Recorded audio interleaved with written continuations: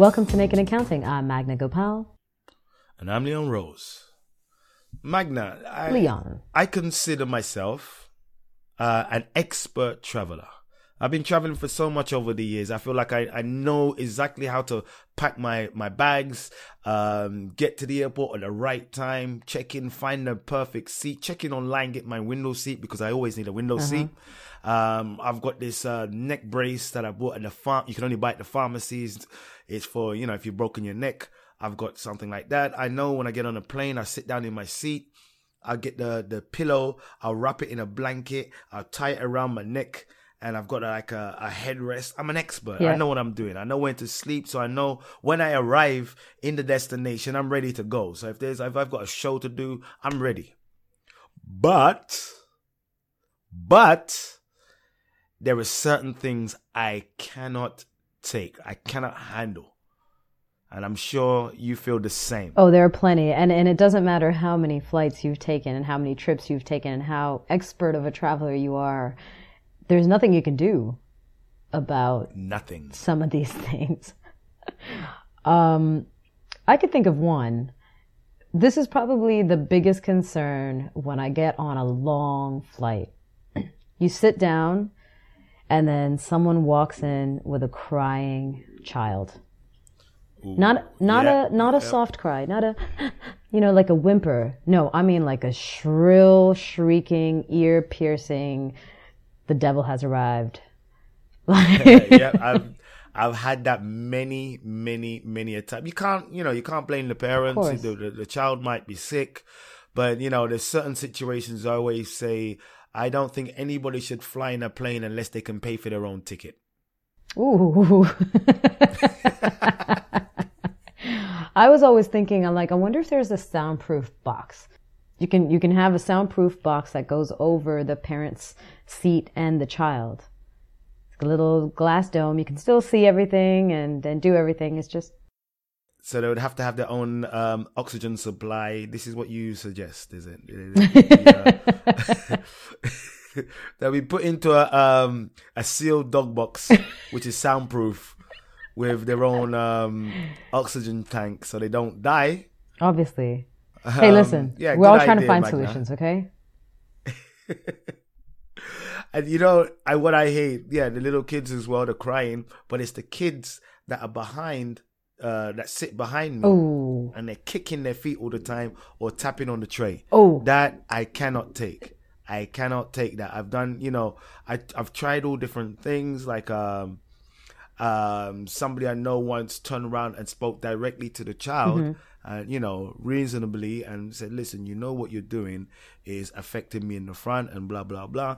But I know some people can be extremely sensitive, especially when you're in a small contained flying craft thousands of feet up in the air and somebody's trying to talk to your child. That can get in some people's nerves.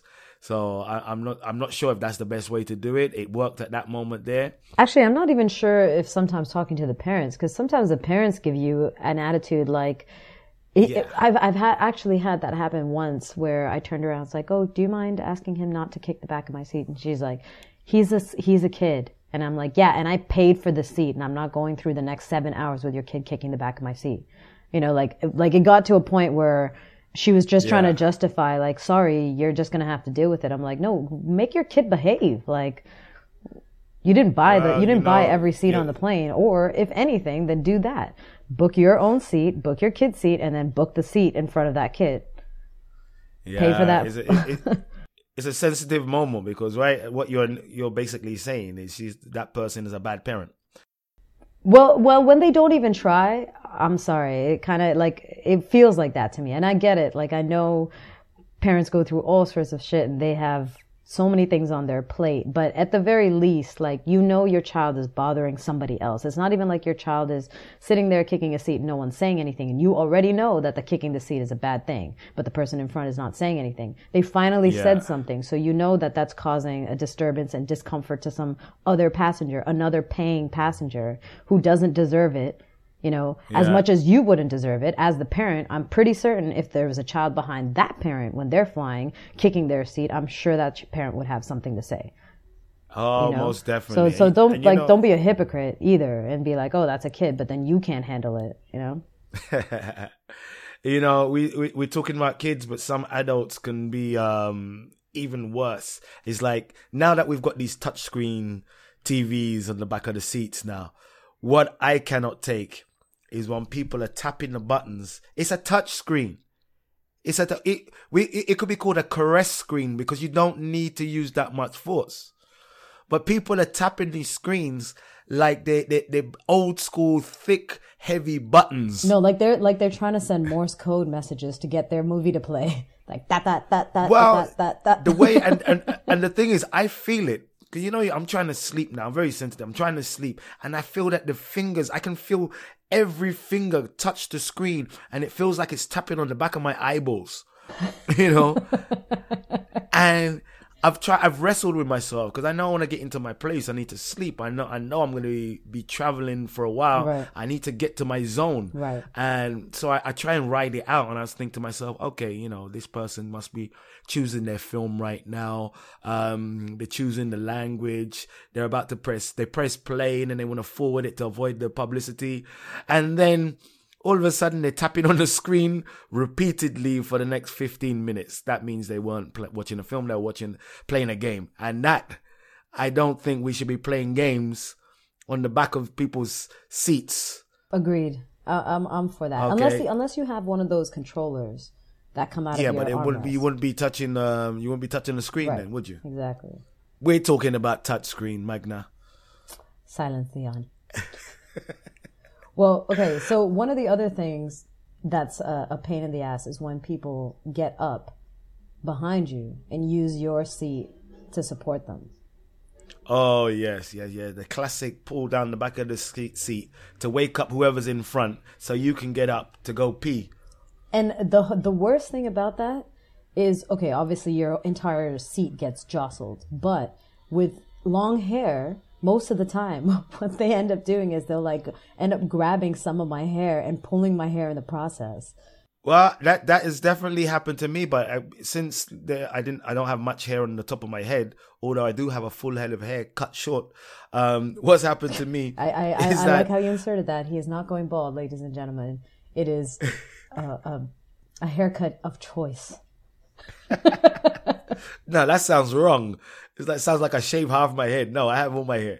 No, but what I've had happen is that the person has actually I was in an aisle seat, and they put their hand over the seat to pull themselves up.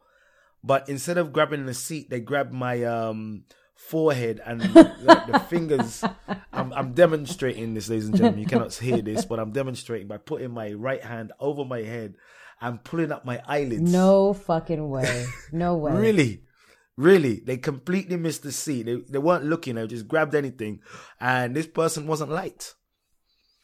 And I still cannot look up in the same way as I could do back in the old days before that incident. Wow, one's pretty bad. I mean, I've had the hair pull, but I've never had someone actually grab at my head. It was like that. And then I was on another plane.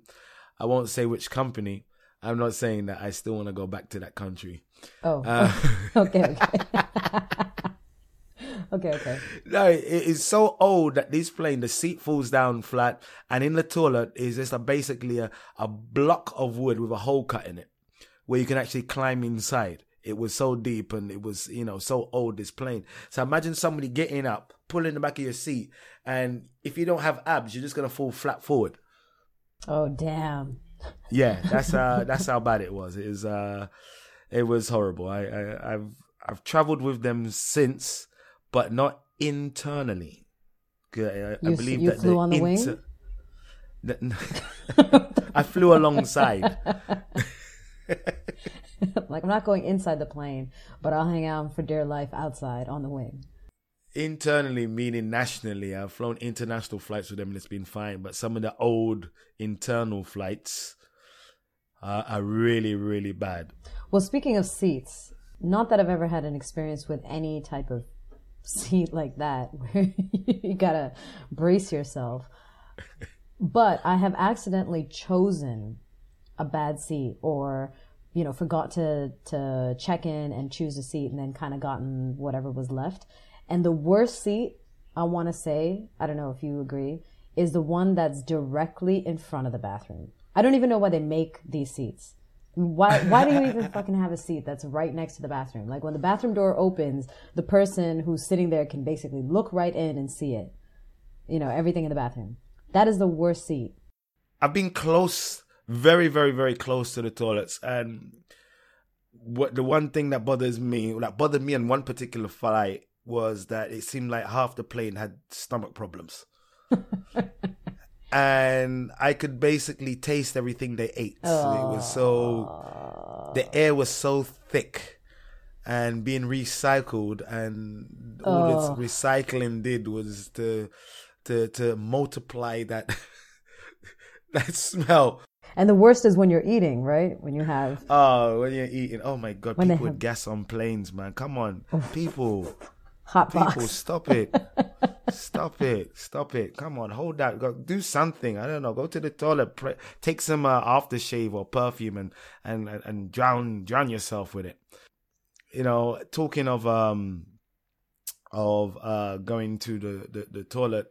When you're in the toilet, send a message to your friends and tell them to listen to our podcast.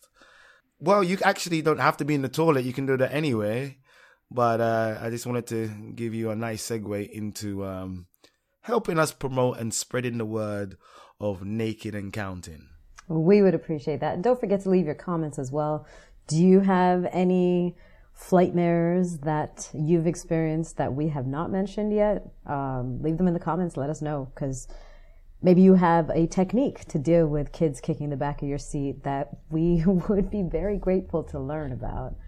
And also, for everyone, this is going to be our last episode for the year. We're going to take a break through the holidays, and we will catch you guys. Happy Christmas! And we will catch you guys in the new year. And Happy New Year! And Happy New Year. And that was sounding a little creepy. You're See you always next creepy. time, ladies and gentlemen. Ciao. Peace.